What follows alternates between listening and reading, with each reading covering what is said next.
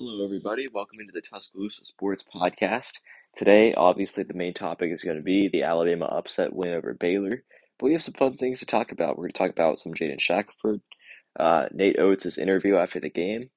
JD Davison was really clutch. A big weekend in recruiting.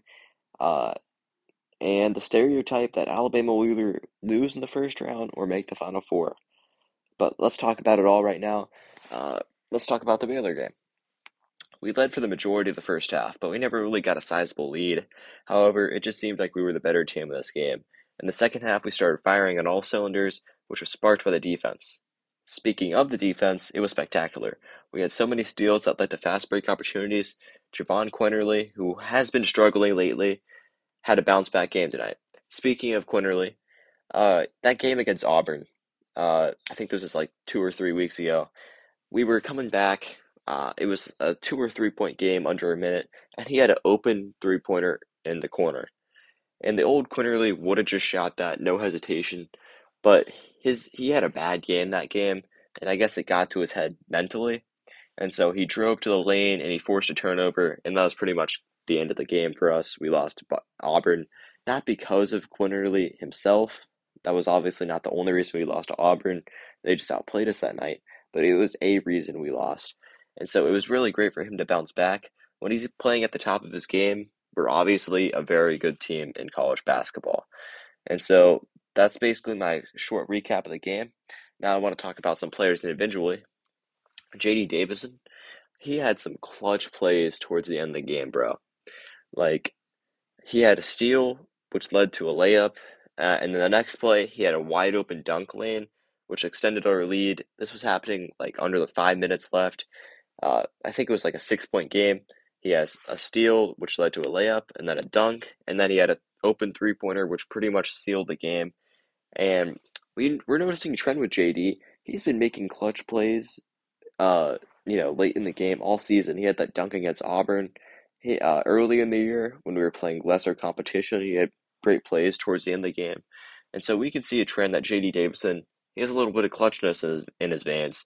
So maybe going forward, if there's a late game situation, maybe we trust him a little more. Oh, also the Houston game.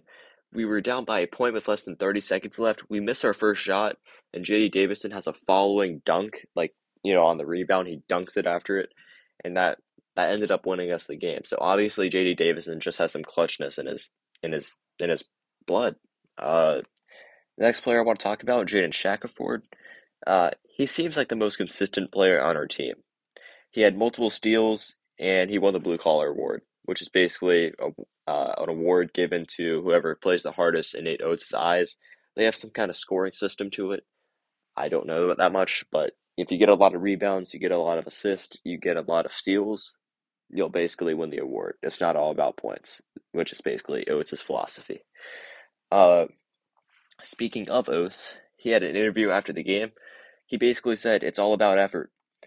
We play up to our competition, so we'll probably play well next Tuesday against Auburn, but we'll figure out if our energy actually changed when we play a lower caliber team. Because, basically what he's trying to say is like, if we play a bad team, we'll know if our energy has changed because we'll actually like give them our full effort.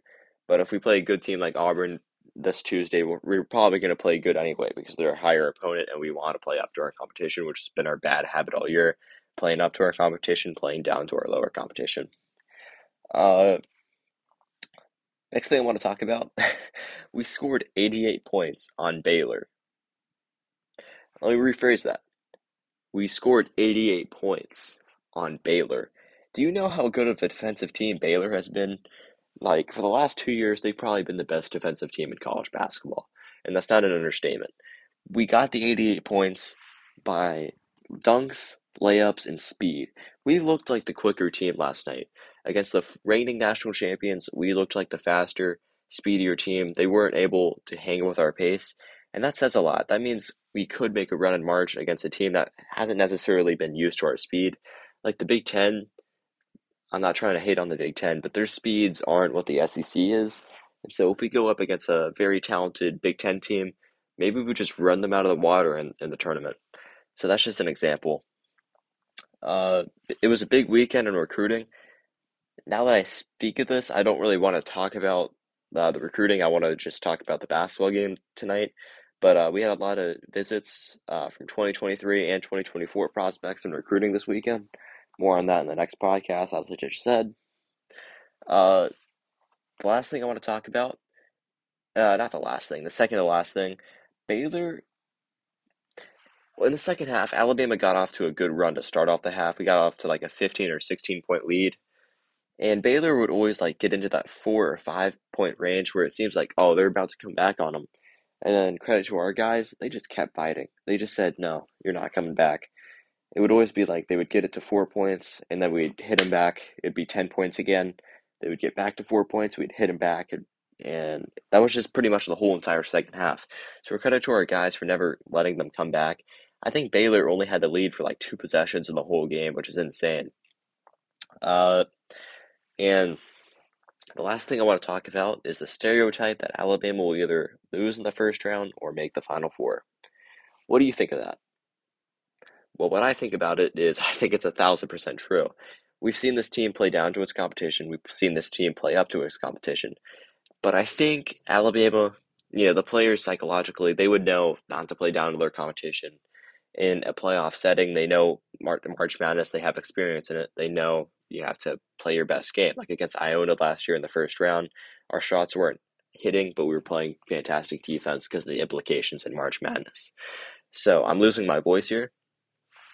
So I feel like this team could be like a 2019 Auburn and have a lot of ups and downs during the regular season, but just figure it out late in the season and go on a historic run in the tournament.